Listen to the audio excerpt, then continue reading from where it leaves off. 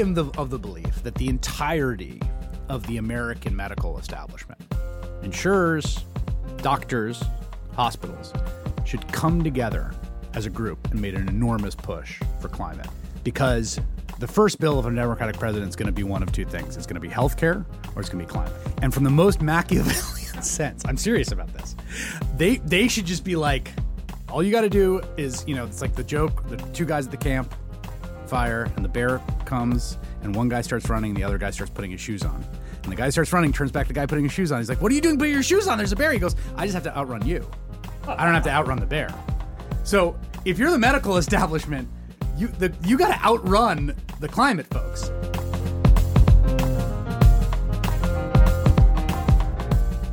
Hello, welcome to Political Climate, a bipartisan podcast on energy and environmental issues in America, presented by the USC Schwarzenegger Institute.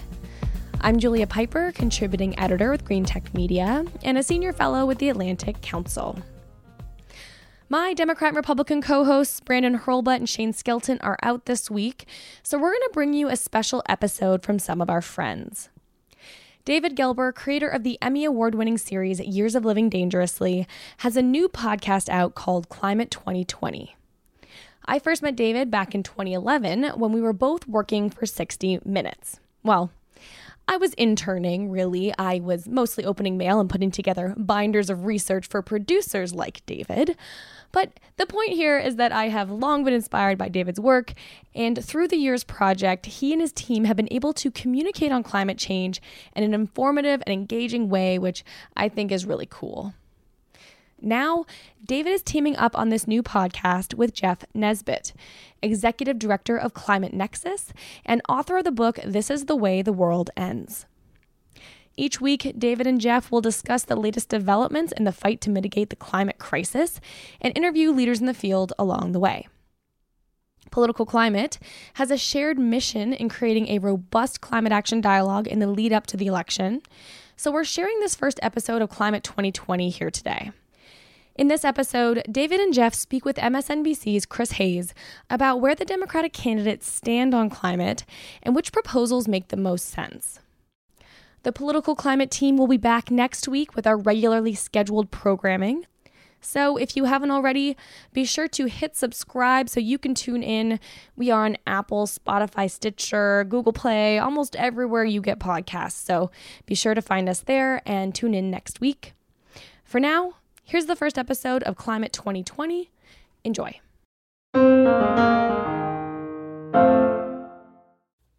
All right, so we still have to get a name for this podcast.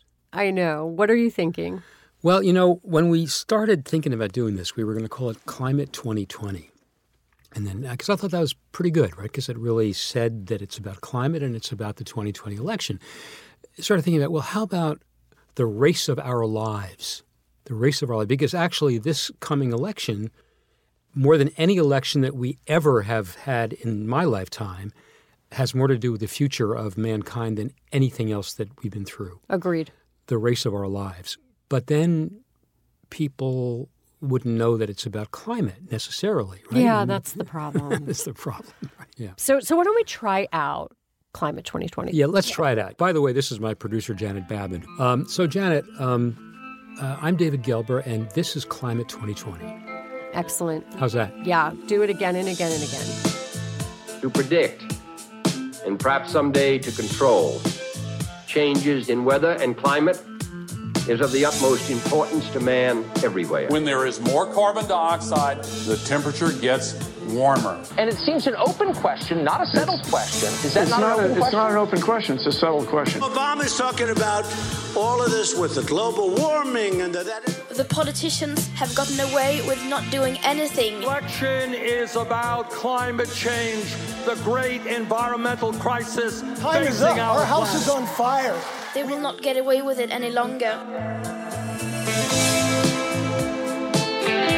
Hi, and welcome to Climate 2020, a show that focuses on the climate crisis as the top issue of the 2020 presidential election. I'm David Gelber. And I'm Jeff Nesbitt. Jeff and I came to this podcast from sort of different directions. I was a producer at 60 Minutes for about 25 years. left to do a series called Years of Living Dangerously. I worked at the National Science Foundation under both Republican and Democratic administrations. I left there to start an organization called Climate Nexus. I've had some big jobs in government.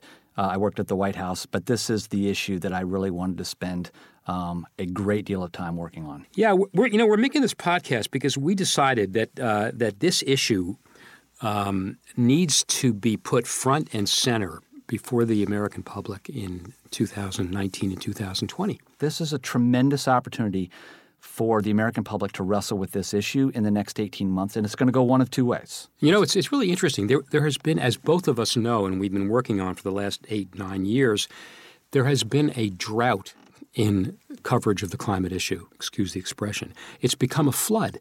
I mean, all of a sudden we see CNN doing 7 hours, we see MSNBC doing lots of programming on it.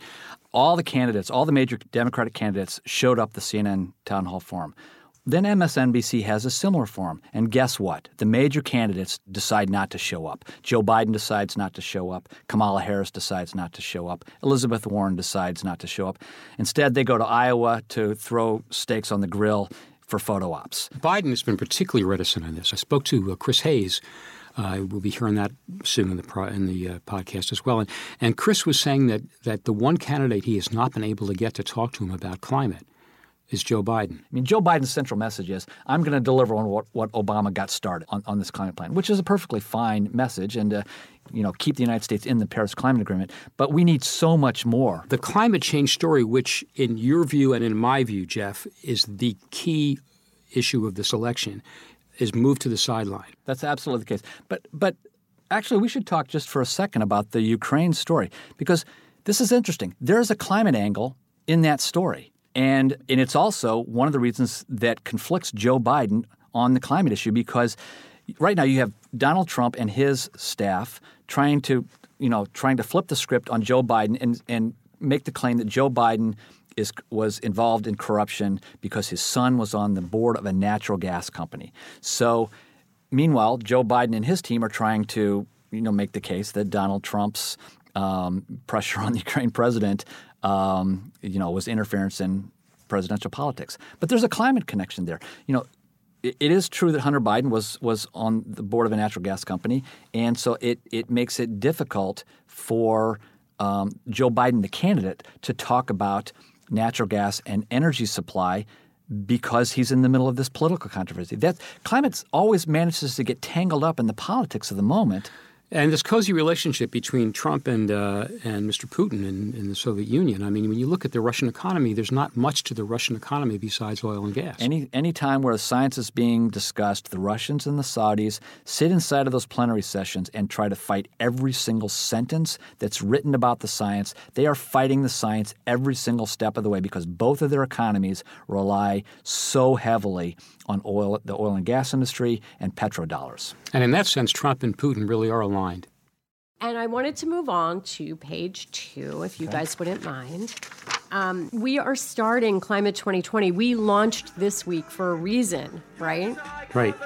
Repeat after me. Heal this earth. Heal this earth. Heal this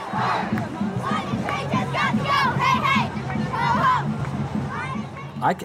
I was my organization, we registered 1,000 media for the climate strikes in New York City. No one could tweet out their photos or their pictures because so many people were communicating with all of the youth all over the world. 4 million people engaged in those climate strikes, and there were 250,000 in New York City. There were people in the streets in Chicago and Washington, D.C. And you get a sense of how international this really is becoming. I mean, you see kids in Turkey, in India, carrying the same kind of signs that they're carrying in New York and Washington and small towns and across the United States. I mean, there is that at a time when nationalism in some ways, in a very destructive way, is flaring up all over the globe, it's also true that this international sensibility is being echoed at least generationally.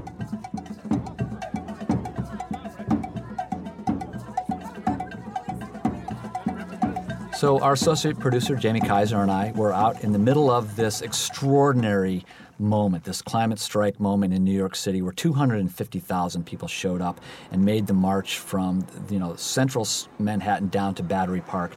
Jamie and I were out there in the middle of this, and she was capturing some of the comments. How do you feel now that you're here? Is this what you expected? I'm not gonna lie, I feel like we can actually get our word out there with this much people, because it's a lot. And it's not only here too, it's all over the world that's probably doing the same thing right now. Oh, so are you going to be able to vote by the time the presidential election happens in 2020? I will, actually. I know already who I'm going to vote for. I know what I want and all that, so I'm ready. Oh, yeah? Who are you voting for? I can't say. It's a secret. Okay.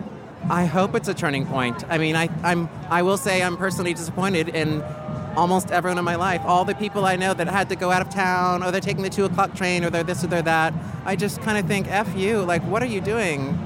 Going on with it and going to your hair appointments. We should all be here. What are you interviewing? Oh, I work for a podcast called Climate 2020. Oh, cool. Yeah. Do you want to be interviewed? Yeah, I do. I was inspired to be involved in the climate movement because this is a big issue in New York and it must stop. And my grandma got me to be aware of Greta Thunberg and that she's autistic, like me, and that there's nothing wrong with expressing a point. So there are 2 extraordinary things that you can hear in those interviews. These kids are finding their voice in a way that I have never seen before in this issue. It's going to resonate inside of politics. But 2, and just as importantly, they're willing to put pressure on their peers and brothers and sisters who can vote. Get off your butts and go vote. So the climate strike, the origins of the climate strike, it's fascinating, right? Because it came from the ground up. Did you guys feel that sense when you were covering and at these strikes? I can tell you it is absolutely it's coming from the ground floor. There were really interesting pictures that were circulating through social media. Greta Thunberg holding up her sign in Sweden.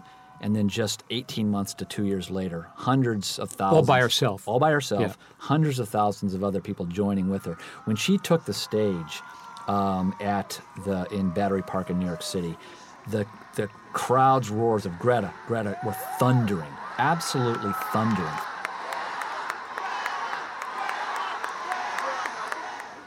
Hello, New York City.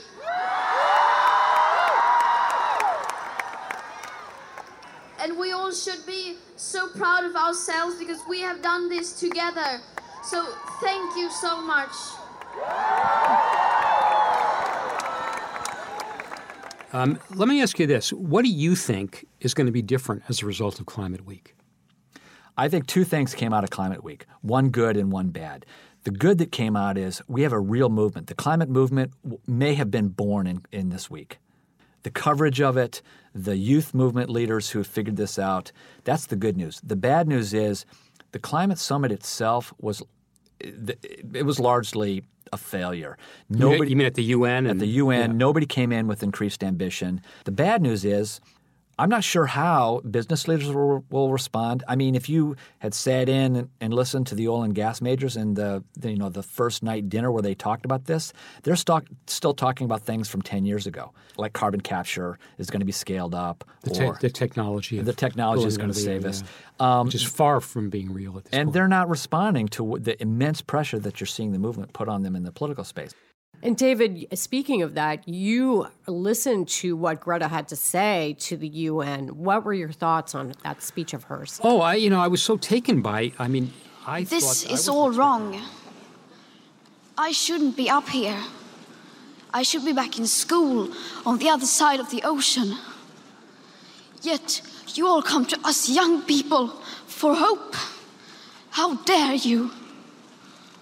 You have stolen my dreams and my childhood with your empty words, and yet I'm one of the lucky ones. When they do year-end reviews on television news programs, How Dare You will be part of that. That's absolutely the case. And the fact that she, delivered a morally unambiguous message directly to world leaders and said, you are failing us, you need to act, and if you don't, not only will we not forgive you, we will hold you accountable. You say you hear us and that you understand the urgency. But no matter how sad and angry I am, I do not want to believe that. Because if you really understood the situation and still kept on failing to act, then you would be evil, and that I refuse to believe.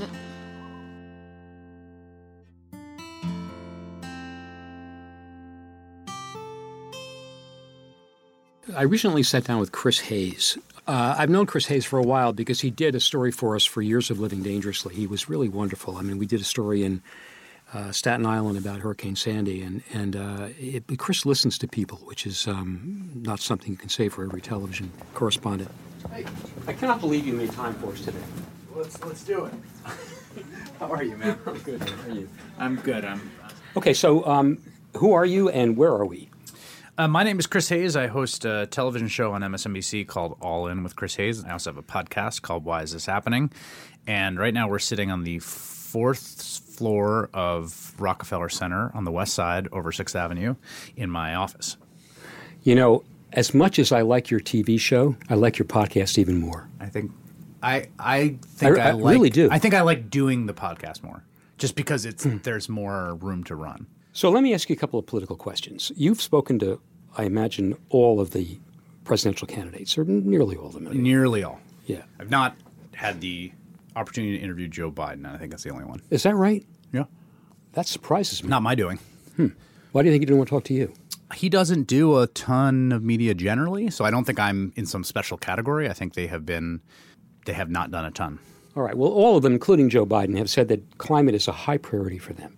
So which one or which ones do you have the most confidence in terms of making climate a front and center issue? Well, I think I don't actually have a very good sense, to be totally honest. I mean, Inslee's the answer previous to him dropping out. So what I think actually is more important than the candidate in some ways is what happens to the coalitional politics in the party. So I always think about Barack Obama and healthcare. Barack Obama did not want to do healthcare. Barack Obama was not a healthcare guy. It wasn't his reason he got into politics. It just was the case that by the time he was elected and he had these Democratic majorities, after the Recovery Act, which was this sort of emergency thing, that the coalitional politics of the Democratic Party made it the case that it had to be healthcare first. Right. The other example of this is Donald Trump. What was Donald Trump's first thing? Repealing ACA. Was that why Donald Trump ran for president and wanted to be president? No. He wanted to do stuff on trade and immigration. He wanted to build the wall and he wanted to start a trade war. But the coalitional politics were such that they had to repeal the ACA first. And they did it in a really schlocky, half-assed way. It failed once in the House. Again, because Donald Trump wanted to repeal the ACA, Donald Trump doesn't care about the ACA at all. So you know what? A lot of people who are going to hear this podcast are big Jay Inslee fans. Mm-hmm. What do you think the chances are that Inslee might become the vice presidential candidate? I don't think they're zero. I mean, I think that, again, every day that goes by in which the force and power of this movement, issue set, and group of interests gets stronger, the harder it becomes for whoever the nominee is to not embrace it. So let's say that you left television and you became an advisor to the candidate. The candidate, first of all. What's your advice on how to present the climate issue? It's a great question. I do think the question of pricing carbon to a kind of vision of shared prosperity and bounty is correct. What you want to do is you want to message it and say, we're going to have jobs for you. And, you know, there's even super ambitious stuff like Sanders' plan of like, we're going to guarantee. I mean, that's as far as you can go in making a promise. Guarantee 5 years, current salary, all this stuff. And I have no doubt that he believes that genuinely and that he wants to see that happen. I don't think he's bullshitting on that. But the question is, do the people that you're making that promise to believe that you either mean it and can deliver on it? And that trust gap is so enormous that I'm not sure messaging overcomes it. Would you tell your candidate to propose eliminating all subsidies for fossil fuel? Oh, yeah. I think that's a no-brainer. So, you know, we know that the Republicans are going to spend tens, hundreds of millions of dollars telling people that the Democrats are going to take away your cheeseburger. And your cars and your planes. Your God-given right to cheap gas, your straws, and so on. Is that an effective strategy? I think at the margins it probably is. But I don't think they're winning this issue right now. They're going to take away your stuff is probably what they have left, but they're losing the issue. It's hard to imagine that Trump, in a debate, can actually take the position that climate change is a hoax perpetrated by the Chinese. I don't think he can anymore. In fact, they've already... So where does he go? He's kind of painted himself into a corner. Oh, no, I'll tell you where he goes. He goes the place that they're all going now, which is, look, I care about America. And yeah, it's probably a problem. But we start doing this, the Chinese aren't going to do it, the Indians aren't going to do it, and they're just going to eat our lunch. And I want American jobs. And our economy will die. And our economy does. So I just don't – yeah, sure, it's happening, but, lots of shit happens. And so let's talk about – I want to talk about Bernie Sanders and Elizabeth Warren for a second. So they both have some things they agree on, some things they don't agree on. What they agree on is that we should do away with nuclear power. Now, currently we get half of our carbon-free energy from nuclear power. So – That's a dumb take. I just think that immersing yourself in the data on this and arguing about nuclear is its own subgenre of hell on the internet that I would like to never have more to do with, because there's people who have a fetishistic attachment to nuclear on the other side of this, particularly conservatives who've decided that the way they can kind of thread the needle, which is care about climate and trigger the libs, is to be all about nuclear. That's now their alt position. Oh yeah, you're so serious? Oh, how will we build 100 nuclear plants? Put that in your pipe and smoke it, lib. But the fact of the matter is, there's two issues: existing nuclear and new nuclear. And this just seems not even in contention. Obviously we have to keep the existing nuclear going because it provides half of our carbon-free power right now. More than half, actually. And taking it out would be insane. More than anybody that I can think of in network television, you have really fought for the coverage of this issue of climate. And I imagine that you had meetings behind closed doors with your NBC bosses. What did they tell you about covering climate? We didn't have – there were no showdowns with management over climate coverage. The bigger thing is just the sensitivity of the daily attentional incentives of the ratings, to be honest. And, they supported – we did in 2015, we did a week on the California drought, which we sold to them, and they gave, to their great credit, gave us a green light to go do, and was really expensive. How these things work in TV. You go out to California, it's all of a sudden you got crews, and we were at a live shot overlooking a reservoir, and we're going out to go in the Central Valley. It was a big undertaking, and they were for it. But the bigger obstacle is more just the fact that there's an imperative on the thing that is popping. And it is very rarely the case that climate is the thing that is popping. Well, you've said publicly that the ratings tend to collapse when you go off of Trump and onto climate. That was I don't think actually in the Trump era I think it's changed a bit. I think pre-Trump climate was just a tougher story, partly because there were less moving parts from a conflict narrative perspective. It's stonewalled in the Congress. The president cares about it and is doing these things at the margins, and that's kind of where we're at. And that was true of other things, too. We did a lot of immigration coverage in 2014, 2015, and it just – nobody watched it. No one watched it. And I think for similar reasons. It's not that, immigration isn't interesting or climate. It's that they were frozen in a deadlocked political circumstance. It didn't have the dramatic tension. That's right. But now there's kind of a flood in climate coverage. It's enormous. So what happened? So I think a few things happened. One, and I think in some ways the most important, is that human beings are not great at statistics. The experience of climate change has become so pressing that it is now just a thing that people see and know. The critical mass of climate events. Yes. It's just look at that water in Greenland. Look at the Amazon's burning. I was down in the Loire Valley, an hour south of Paris, where they've been growing grapes for 1,500 years. And these people are all just they don't care about anything except wine. That's their life. And they're we're going to have to start growing different grapes. And this isn't said as this is a person who's going to lay down in front of a bus. It's just the fact of the world is that it's now hotter. So what do you think television should be covering about climate that it's not covering now? I think there's a million more stories like that are tellable. There are so many disparate impacts that are so hard to conceive of. People think about the polar bears, they think about sea level rise, they think about Miami.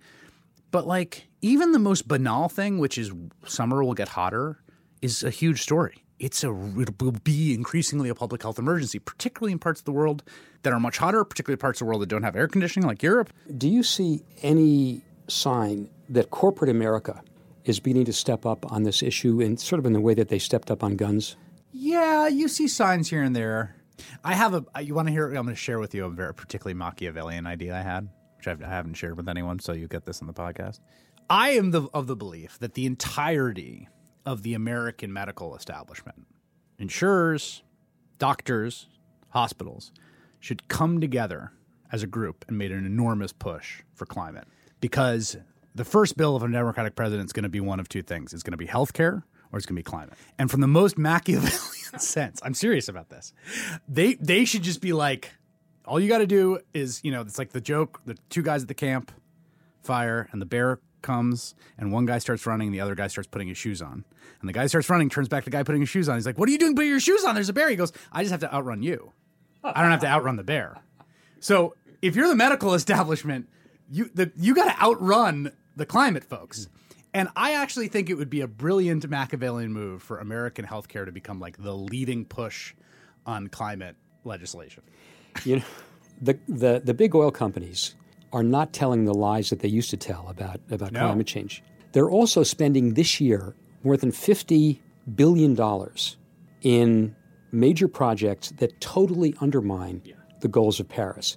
They are still doing that, okay? There's no way if were they to carry these projects out, there's no way that we're going to keep the increase under 2 degrees. Everyone is going to keep throwing as much cash in the back of the truck until someone comes and arrests them. So they'll say whatever they have to say. Everyone's going to keep saying what they're going to say, and they're going to just keep doing it. And that's really the problem. I mean, I think that's what Greta's point is. And the core of the point that even cynics make about Paris and the international targets is that everyone's going to keep talking about what a problem is while they keep increasing their emissions and keep relying on fossil fuel infrastructure. Bill McKibben has a piece in the New Yorker this week, I don't know if you've seen it or not, in which he calls for the banks and the insurance companies to freeze out, to divest. It's the next level of divestment. Yep. The implication is that people ought to make sure that their bank or their insurance company engages in that kind of message sending to the bank that they use. It's interesting. Yeah, I mean, there's a lot of tools. The problem is, as of now, none of it has really brought the industry to heel. I mean, all the good news is and there's a lot of good news is all on the renewable side. But at a certain point, you have to start seeing the fossil fuel production go down. Last question. You have an 8-year-old, you have a 5-year-old, you have an infant. What do you tell them about climate change? I don't try to freak them out about it, but they know that it's just a central fact about the way the world is now and what we have to change about the world. And it has become a generational issue, as we're seeing this week. I find the eye-rolling and tisk-tisking just blood-boiling from certain quarters of folks. Just this idea of none of this is serious and we're, and it's no, actually business as usual to 6 or 7 degrees is that's sci-fi shit. It's we're all standing on the bridge every day. All of us. Well, that's a great note to end on. Thanks, man. Thank you.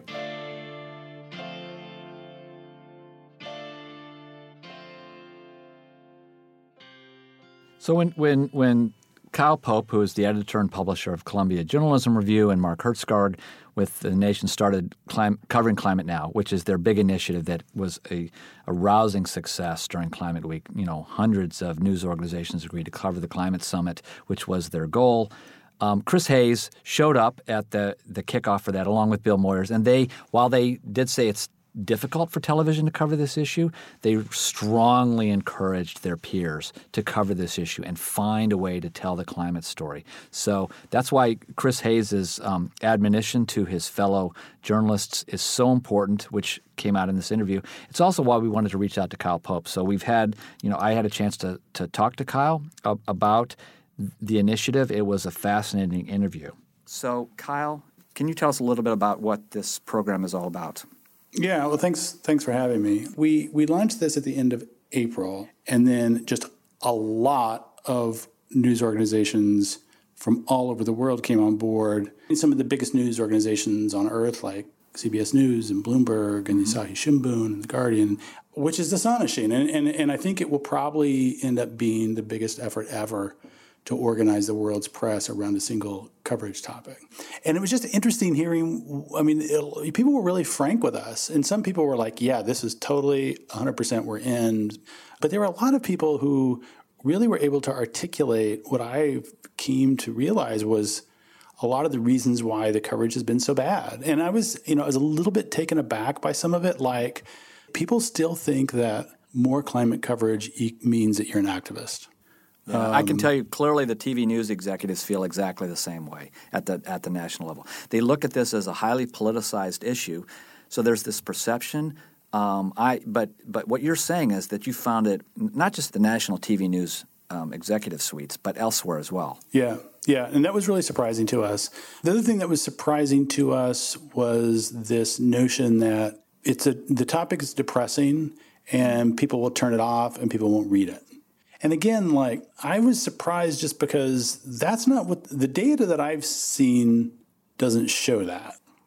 Younger people read climate stories, aren't depressed by them. They get angry and they get engaged, but they read them. If you want to appeal to that audience, having more climate coverage is a good thing. Mm-hmm. And do you view this as the beginning of what you hope will be expanded coverage, both in scope and tone and reach? Yeah, I mean, the main thing that we're hoping for is that people will rethink the climate story in their newsroom, and they'll realize that there's not a climate story. There's just every story has a climate connection. Yeah, and that honestly, that would be a big sea change. Telling the climate story across other ways that are outside of traditional environmental coverage is key to this issue and to an understanding of this issue. Yeah, totally. I mean, when the high school football team can't practice in full pads in August because it's too hot for the first time ever, that's a climate story. It's almost like you can't not cover this. Even if you tried not to cover it, you can't. Let's imagine you're now the assignment editor for lots of these places. What are the types of climate stories you would assign? What would you like to see into this conversation? So we didn't give people a line that they had to follow. We didn't tell people you can only do this kind of story because, I guess in the end we didn't do that because I have more faith in journalism than maybe I should. I mean, I just thought that if they approach this seriously and they really do make a diligent effort, they're going to do stories that matter and that reflect the science.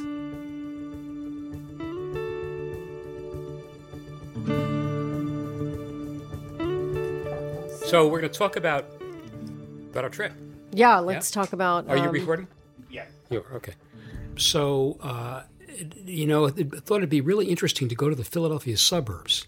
Yeah. Because in 2016, in Bucks County, which is one of the major Philadelphia suburban areas, Hillary Clinton won, but only by 2,000 votes, which was much, much less than Obama did. Yeah, but in this same area, David, don't forget that voters here in 2018 chose a GOP congressman to represent them in Washington, Brian Fitzpatrick. Now, he only won by a small margin, just like Clinton did, but still, we decided this would be a really interesting area to gauge what's going to happen in 2020. But one thing I wanted to find out in our trip to Bucks County, I wanted to talk to this guy who works for the Nature Conservancy, because he's a local guy and he is an advocate for action on climate. And I wanted to see how he talks to people about this issue in Pennsylvania. You going to just start recording? Yeah, I'm going to start recording right now. So we went to Bristol Marsh and met with Evan Endres and Erin Mooney. I'm Erin. Erin, I'm David. Hi, nice to see you. Good Hi to there. see you. I'll give you a hug. Tell me exactly who you are and what exactly you're doing. Yeah, so I'm Evan Endres, and I'm the Climate and Energy Policy Manager for the Nature Conservancy serving the state of Pennsylvania. And where are we right now? This is that's the Delaware. This is Lower Bucks County. So Philadelphia is 15 miles down the road. It's a really lovely marsh. Yeah, isn't it beautiful? I mean, so this is a really unique ecosystem, right? So it ebbs and flows with the tides, but it's not salty water. So that makes for a really unique plant life and habitat for birds and animals. I saw a sign warning people of possible flooding. Right. So one of the sort of services for people that a preserve like this provides is the ability to absorb floodwaters. So in a changing climate, you'd actually like to see a lot more of these.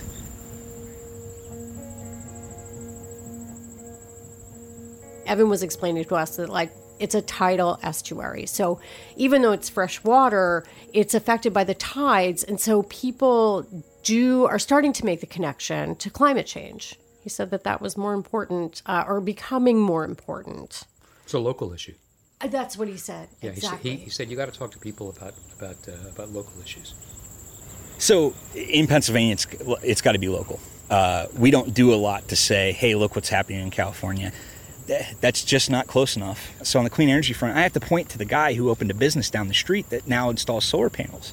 I have to point to the farmer who's field flooded. I have to point to the local manager that is dealing with a budget shortfall because he had to respond to 120 flood rescues last year. And if I try to make it national or global, then I'm going to lose. And I'm not willing to lose.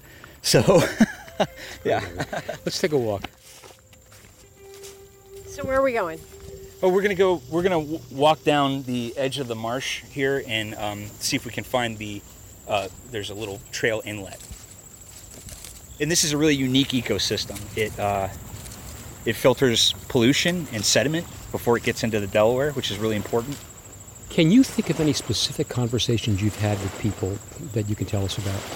If I wanted to spend my time, really pushing the science and the facts that I have, that conversation's probably not going to go anywhere. But maybe I can bring up things like the fact that Pennsylvania is losing some of its state treasures. In fact, our state tree, state bird, and state fish are all under threat. Well, how does climate change affect a marsh like this? So we have a few concerns for the future about how climate change is really going to maybe make ecosystems like this rare. One is, you just saw a fish jump. See him? I don't know if you saw him. Anyway, one is since this is a tidal marsh, as sea level rises, what's going to happen to an ecosystem like this? Is the water level going to get too high for it to provide the functions that it provides? And then we have a concern about what we call the salt line. So if you run into a situation where seawater is rising and we also have droughts coming inland, then you may end up with a real problem with the salinity of the water being too high, too far up. We've seen polls, and we talked to the pollster from Franklin and Marshall, Burwood Yost. Franklin and Marshall did a poll that showed that Pennsylvanians are caring more about climate change. Hey, Burwood, it's David here. Does your polling tell you anything about how the electorate feels about the issue of climate change in Pennsylvania? So it's not one of those issues that on its own is driving people. But the thing about Pennsylvania is the largest chunk of voters in the state are whites without a college degree. Remember when we were leaving, I saw a dog. And of course, dog's barking. I zoom over and I have to pet the dog. And we came across these two people who were just hanging out right next to the marsh. Friends. Yeah, kind of friends.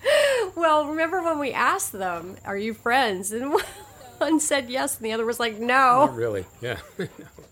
And you guys are friends, right? Yeah. No. Well, we're acquaintances. On. We see her. We know each other from down here. Yeah. Hanging out.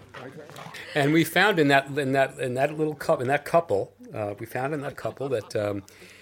the issues that are dividing Americans around the country were very present in these two dog walkers. So let me ask you a question. If it comes to next November, and you have one candidate who says we've got to do something about climate change, and another who says that it's all a hoax created by the Chinese to undermine American industrial strength, how are you going to vote? I'm voting for Trump. He's done more for this country than the last 8 presidents combined, economically. He's done more. When you first started interviewing him, wait, let me get his name. Ron Morrison. Oh my God. You remember. So when you first started talking to Ron, he said something right away that showed that he was going to be one of these people who didn't even believe in climate change. And there you were, and you were still sweet and nice, and you didn't make any judgment calls about him. You continued to engage him, which I was really impressed by. Let's explore what David was saying here. You're friends, but you disagree on this issue. How do you continue? Well, I have to forgive him for not knowing what's better. I'm sorry. And everybody has an opinion. I think it's really important not to be judging people. When you talk to them, I think that's how you connect with people. Yes, it was indeed a memorable trip, but it was fun and we had a good time. Yeah, but we'll be back there. Yeah, we'll go back. Sure. Yeah.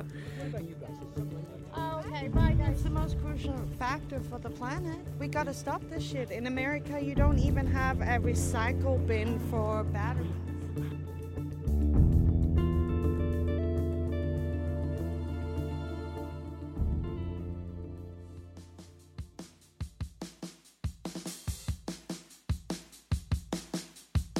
All right, that's it for us. It's been a whirlwind week of climate action, but we'll still be here after the hype dies down. So join us next Thursday and every Thursday for the latest on climate change and the 2020 election.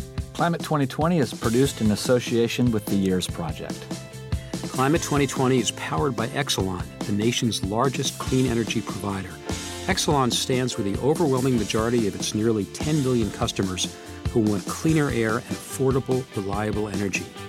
Exelon believes confronting climate change in the communities it serves is one of the single greatest things it can do to help communities remain strong, safe, and prosperous. That's why the Exelon Foundation recently launched the Climate Change Investment Initiative to spark new solutions that will accelerate the fight against climate change in Chicago, Baltimore, Philadelphia, and Washington, D.C.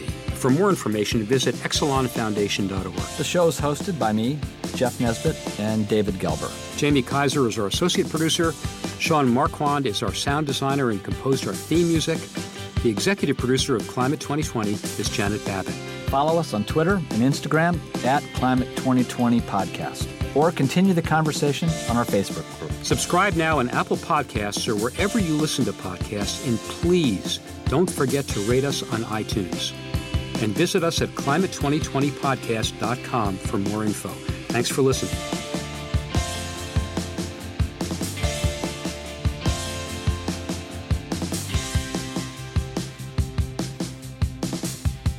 Are you recording now? Oh, yeah. Oh.